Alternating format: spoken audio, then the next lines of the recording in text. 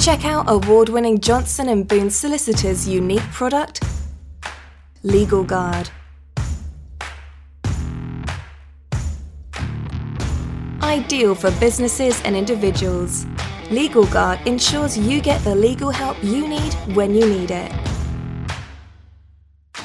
Packages start from just £24 a month and include free expert advice, access to a library of legal documents, as well as exclusive discounts on a range of services. For more information, visit johnsonandboone.co.uk/legalguard and quote the code THECHESH.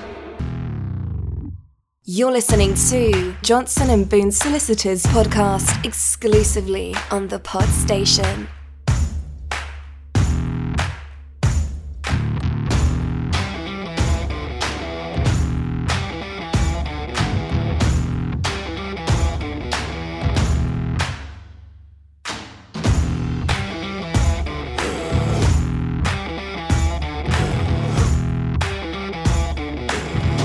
Welcome everyone to episode 26 of the Johnson & Boone podcast. My name's Mark. This week I am joined once again by Jonathan Field. How are we doing, Jonathan? I'm good, thanks, Mark. Yourself, mate? I'm splendid. It's good to see your smiling face again. Always. If this is the first episode you've ever listened to, then just a quick run down of what it is that we do and why. Each week we cover a topic that Johnson & Boone specialise in. And help give some, or provide some tips, some advice, some guidance if you find yourself with a legal problem. Hopefully that advice might help you do a few things or alter your strategy to possibly avoid having an issue. And then ultimately, if that or all else fails and you do need some expert advice, then hopefully this show will give you a good idea of when's best to get in there to get the advice that you need. So that you're not spending a fortune having to fix a problem, or rather you're not being charged a fortune for having to fix a problem that perhaps could have been avoided if you'd got some help a little bit sooner. So that's kind of the gist of it. You can actually subscribe to this show in a whole host of ways. So if you go to the website johnsonandboone.co.uk, there's a podcast tab. You'll actually find there all the previous episodes. On those episode pages, you'll actually find shortcuts to all of the major podcast platforms where you can get the show. If you subscribe, then every time the latest episode drops, it downloads onto your device, which makes it super easy to listen to the show. Alternatively, you can download the Johnson & Boone mobile app, which is free on Apple and Android app stores, and that's got a podcast tab as well, which allows for easy listening, so to speak. There's also a whole host of other benefits you can get off the app. You can book appointments, see what services are available, access your wonderful Legal Guard membership. So yeah, there's a plethora, so to speak, of things. And indeed, if you go on there and check those previous episodes, you'll find one which is somewhat relevant to the topic that we're covering today. Isn't that true, sir? Yeah, I think we discussed it a couple of weeks ago in relation to sort of disclosure and inspection and all the ramifications and the pitfalls that you can get on that. Yeah, episode 24 to be precise, and I think we'll find I got super excited, got extremely excited about disclosure, which I wasn't necessarily expecting to do, but did. So I'm wondering whether I'm going to get equally excited about this one. So what specifically are we doing today about disclosure? Right. So last time I think we went over the basics of disclosure and inspection. So the difference being disclosure is where the other side tell you what documents they've got and evidence they have, and then inspection being when you've asked to see those documents. So today we're going to have a look at what you can do if the other side, for whatever reason, decide not to give you those documents, or don't put that document on their list, but you're reasonably sure it exists. Yeah, on that previous episode, we went through quite a lot of the tactics that are used when it comes to disclosure, and of course forcing people to provide stuff that you either know that they have or that they said they've had but just haven't provided you. And I guess this very much encompasses this topic. So I guess starting with the disclosure, what are your options if they say have produced this document on a list and haven't sent it over to you when you've you've either asked for it or when they're supposed to have provided it? Well, the options at that point are you can sort of reasonably ask for it. So if you know it exists, it's on their list, or you think it exists but it's not on their list, I think the first protocol usually is to ask them for it.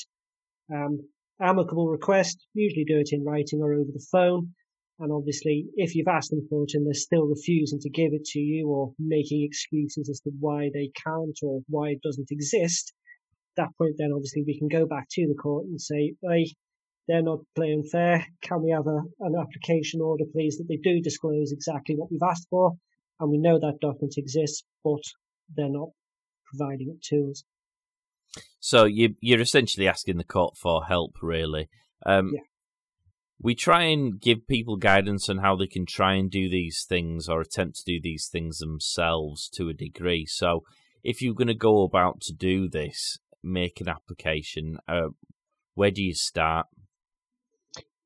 Well, provisions apply from the Civil Procedure Rules, specifically 23 and 31. So they give sort of what guidance they can in relation to what applications you can make. Basic application is always on an application notice form. You can get those online quite easily. With the application, you can make a witness statement setting out what you've done, what you've asked for, why you think you should have it, why the other side haven't given it to you, and why you think they either have it or are refusing to give it to you. Typically then with the application you'll have to pay a fee, and then on the back of that the court will list it for a hearing. Now sometimes the court will just decide on the papers, so it means that it won't have a hearing in person, but I'd say probably 9 times out of 10 the court are going to want to see or speak to the parties to have a chat and see what's what, and then make a decision from there. How much is the fee? It's £100. It's £100 if it's a without notice application. So that means you don't attend at the hearing. And if it's an on notice application, it's £255. Those are the fees that are levelled by the court. And then obviously if you have any solicitors involved, unfortunately, we would obviously charge a bit more for the work that we do at that point as well. So the £255 fees if there needs to be a hearing. You mentioned that was in face-to-face as well, but these are the kind of hearings that can be done using telephones as well. They have sort of conferences. Especially given the recent times, it's more than likely to be a telephone hearing. In these uncertain times, it's more than likely to be a telephone hearing. The court are also now utilising various other medias, so you could use Zoom or Skype or Microsoft Teams, and then the court can bring all the parties together, listen to the evidence, and make a decision on that basis. So you can't do it in your pyjamas anymore because they've got the video calls, or at least the top half of you has to be dressed appropriately. That's the one. You can be sat there in your boxing. We obviously, when I initially asked the question, I said, look, can people do this themselves, or how do people go about doing this if they want to do it themselves? We always do caveat that kind of suggestion with the fact that you guys spend all day, every day doing these things, and there is a reason why you as a profession exist. So what are the pitfalls if people do want to try and do it themselves, and what is it that they are likely to get wrong that might ultimately impact upon the chances of success? These sort of applications are easy to get wrong. That's one thing I do want to stress there, Mark. In terms of a litigant in person doing it themselves, sometimes they can get blinded by emotion, so to speak. They might feel that they have a reasonable excuse for making an application, but unfortunately in law, sometimes a reasonable excuse to make that application doesn't necessarily sound out. Yeah, there are occasions where a litigant in person would make an application believing that they're absolutely right to do so, but the court can actually say, well, it was completely unreasonable to make that application, purely on the basis that there's no merit to it. And sometimes we do see as well where litigants in person have made the application, they've either made it too early, at which point the courts say, well, there's no point in making that application yet, and dismiss it. or they make it too late, the court will criticise them for making a late application, especially if it's going to jeopardise the court timetable, so any other directions or a hearing date. And as always, if you do lose these applications or if you are criticised for your conduct, there's usually a financial penalty. That's it, yeah. The court, if they're unhappy with the way you've done something or why you've done something, they can order you to pay any costs that the other side have incurred in defending that application. And sometimes they can also order the costs of an incidental to the application, which is any other work that they've been put to outside of the application itself. So it could get expensive. When is the best time to make these applications then? Normally, these sort of applications follow post-litigation. So in an ordinary course of a litigated claim, you will have filed your list of documents, you will have asked for inspection, and at that point, usually within a few weeks of having asked for inspection, you'll know whether you're going to get those documents or evidence that you need. If at that point they are posturing to say, well, we haven't got it, or they're making excuses as to why they're not going to disclose it, I would usually say within 2 to 3 weeks of asking for a document, if you haven't got it, at that point in making your application then. So for the benefit of people who perhaps aren't as familiar with the court process, sort of starting at the very beginning, you've tried to negotiate it without needing the court's assistance. You've had no success, so you've started a claim. You've set out what your criteria are for why judgment should be made in your favour. They've filed a defence saying why you're wrong. You've both filled in a questionnaire for the court to explain where everybody currently stands. The court has set out a timetable based upon the information that's been provided in that questionnaire to determine how long it's going to take between that point and when it will go to a final hearing, with a list of things you've got to do in the middle. And one of those things you have to do in the middle is obviously send a list of all the documents that you're gonna rely upon, and that's the point that we're talking about at the moment. Yeah. So at that point, as you say, if you've not got what you need at that point and the other side aren't playing ball, you've asked nicely, that's usually the time that you begin to make your application at that point. And what sort of things do the court look at when they're thinking about who to find in favour of for this sort of an application? There's sort of many points. There's no sort of fixed guidance on this, and the rules don't give the court any specific ways they have to think about it, really. It will be usually case-specific and sometimes judge-specific as well. Certain judges do deal with things in certain ways, whereas other judges may give you a bit more leeway. Some judges are quite rigid as well. Generally, the court's looking at the conduct and what it is you've made the application for. So they will be looking at what sort of reasonable attempts you've made to get the documents and the evidence before making the application. Obviously, when you've made your application, you've put your witness statement in, you've said what you've done, you've exhibited any evidence you've got to show what you've done, and the court can base an accurate reading on that evidence as well. Usually, your burden's on the applicant to show why the other party not complied with the order, and that them not complying is unreasonable. Again, any evidence that you've got to assist your application would be in your witness statement. And again, if you can file a really good locked-on witness statement, it gives the court a lot of information that they can make an assessment on before you've even stood up and made any representations on the day. If you can make your witness statement that good, usually you can turn your case on that alone. They can get very complicated, can't they, these applications, about what's reasonable, what documents should exist, whether they're documents that you should have to disclose.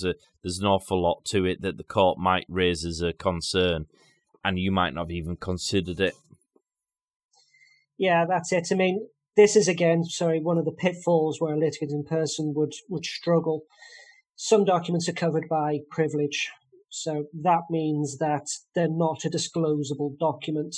So whilst they may have it, it's covered by legal professional privilege or litigation privilege, which means that whilst they have it, you are not, as the opposing party, entitled to see it.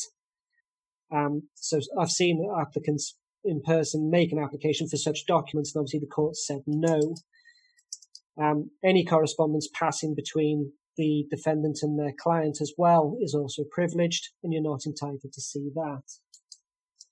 Other documentation without prejudice communication. So I think we've previously discussed this in previous episodes. So without prejudice communication is where a solicitor can write to a defendant, mark it without prejudice, and try and have a chat, a settlement negotiation that can't then be produced to the trial judge until after the judge has made their ruling.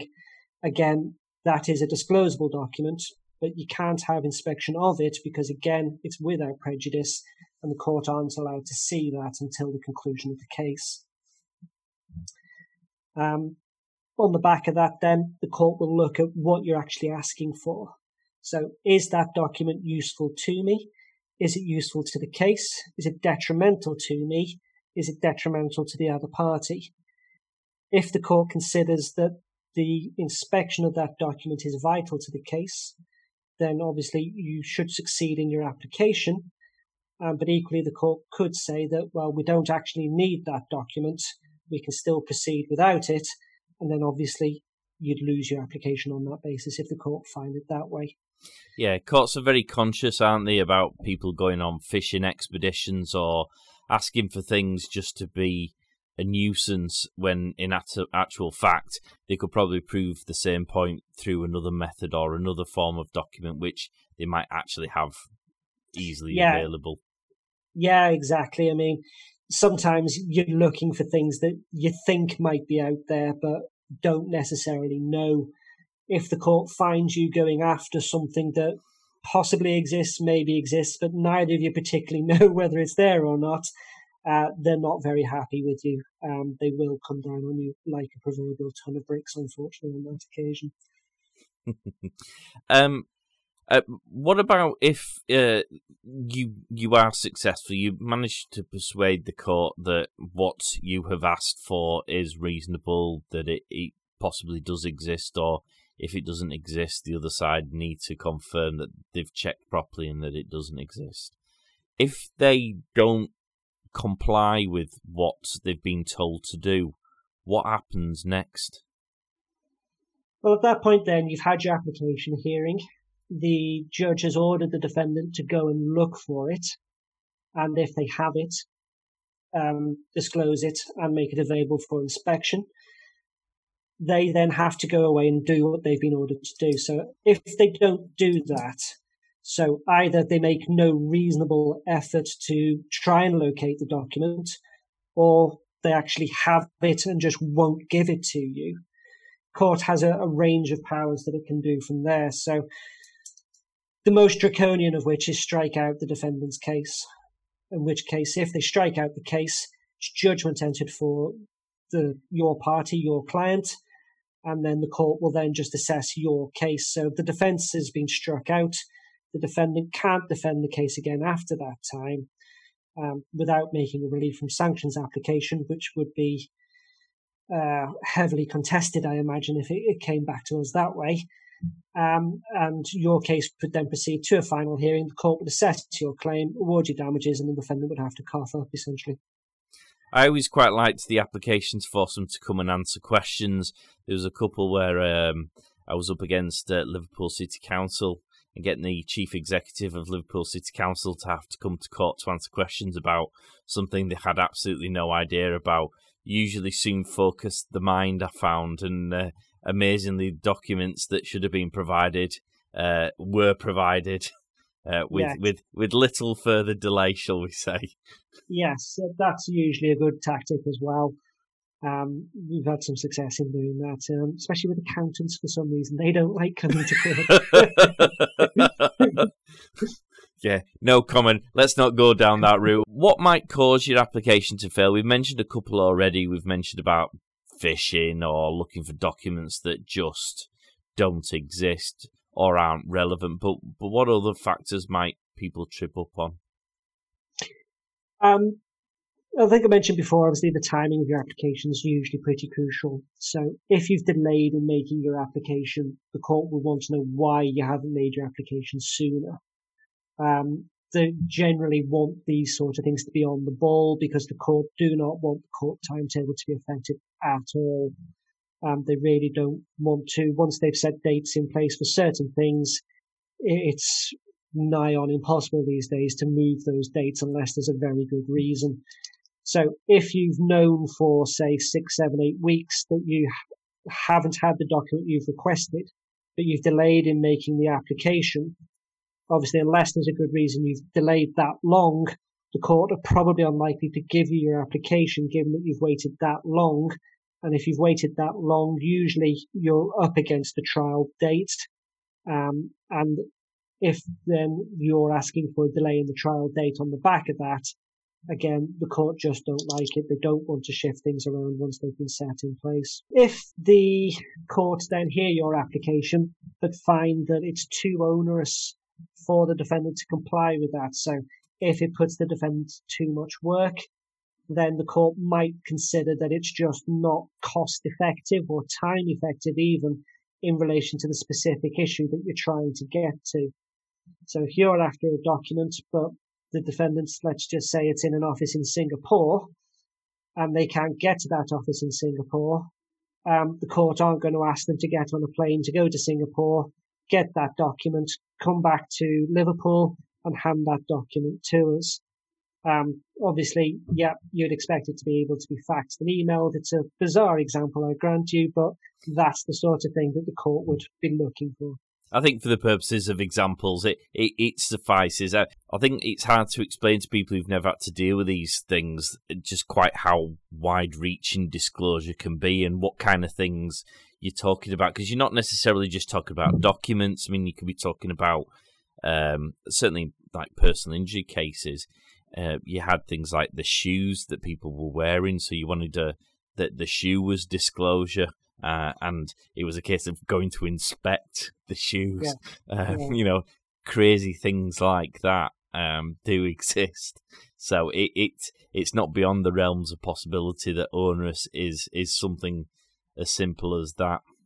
That's it. CCTV footage as well is another good example there, where you can't really expect someone to sit and troll through 4 weeks worth of CCTV footage. If it's just looking for like a 30-second window that possibly exists that we don't know whether the camera caught it or not either. So things like that sometimes get taken into consideration as well.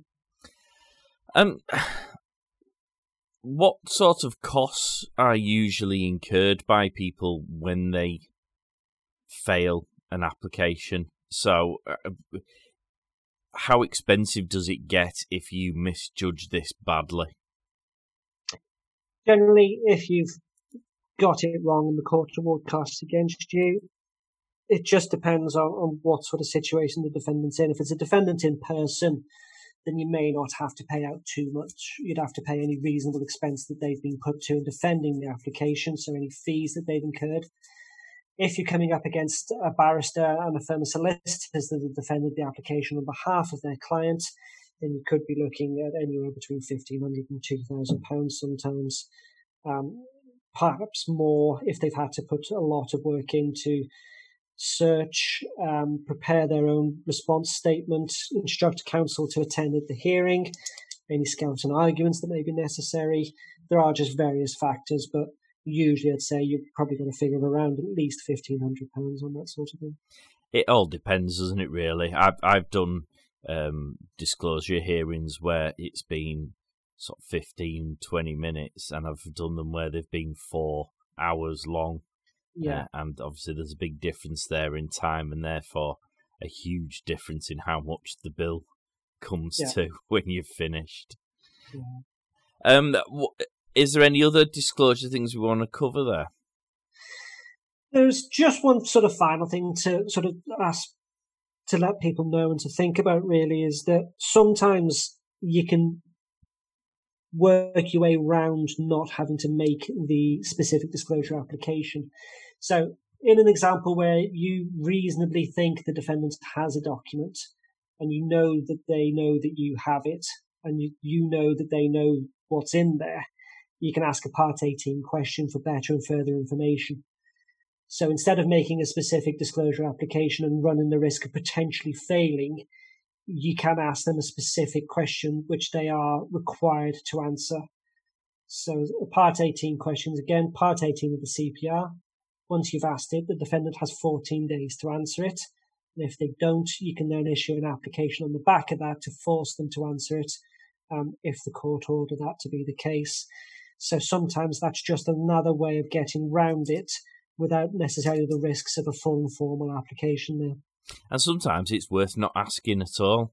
Sometimes the inference that you can point to when they turn up at trial to set out a certain position without a document that you think is quite important, and because it's not been disclosed and it's not in their list, and because you haven't sort of prompted them to or alerted them to the fact that it might be an important part of their case, you can then point and say, well, that doesn't exist, so I must be right, which is always, it boils down to the tactics that we went through in quite a lot of detail when in the previous episode.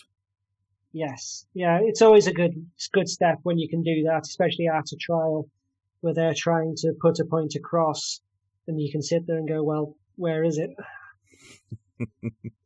We've mentioned where in the court process that this happens, but there's actually a sort of a similar type of application. And again, we've mentioned it on previous episodes, which is essentially the same as a specific disclosure application, but is at a different point, which is obviously very confusing for anyone who's trying to listen to this, but it's the pre-action disclosure application, isn't it? Which is essentially you asking for documents you think should exist and should be provided, but at the very beginning of the case. That's it. Sometimes your client comes to you with a case and they don't have necessarily all of the information that they need in order to make their case, essentially. You can ask the other side for those documents, and at that point, because it's pre-litigation, they're not necessarily required to give them to you. They should, because the parties are required to make all reasonable attempts to settle pre-litigation, but there's no specific thing that you can do at that stage other than the pre-action disclosure application to force them to give it to you. So if you know that something exists that you need to make your case, you can make an application to the court to compel the other side to give that document to you. And then off the back of that, once you've got it, you can then go away and try and settle your case. But if that's not possible at that point, you've then got the evidence that you need to make your case and you can issue court proceedings. I mean, these are very common applications, the pre-action ones, because there is quite a strong emphasis both in terms of the rules and very much with the approach of the courts that any documents in your list of documents when you've started court proceedings should kind of already been disclosed before you've even got to that stage, because the idea is that everyone puts the cards on the table to try and sort it out reasonably to begin with, and only when that fails do you start the court process. And actually your disclosure part during the court process is merely revisiting what should have already been done at the beginning, although you and I both know it's amazing how many slight variations there are between those two stages. It's interesting to see what comes out in the wash, especially sometimes when the defendants have put their case forward pre-litigation, and then you get to the point of post-litigation where there's a lot more riding on it, and suddenly things start coming out that weren't necessarily volunteered, shall we put it, beforehand. Yeah, but again, this is why they have the likes of you guys to provide representation, because there are things you can do to either defend or protect yourselves if that happens, or to react in a way that might give you some protection, because that document you just mentioned there might be the difference between you winning and losing, mightn't it? Yeah, that's it. Sometimes they're key, and that's where your pre-action disclosure comes in. You get what you need, and hopefully at that point you can settle the client's case. And the pre-action disclosure is very much identical to the application and the process that we've just described before. It's just at a different stage. Yeah, that's it. It's nigh on identical, to be fair. There's nothing that you do different from a pre-action disclosure to a post-action disclosure. It's just a slight different tweak in process, but nothing major there. Fantastic. Well, I think we've done disclosure there. I think everyone, if they've listened to these two episodes, should now be a disclosure expert, or at least fully understand what a headache it can be.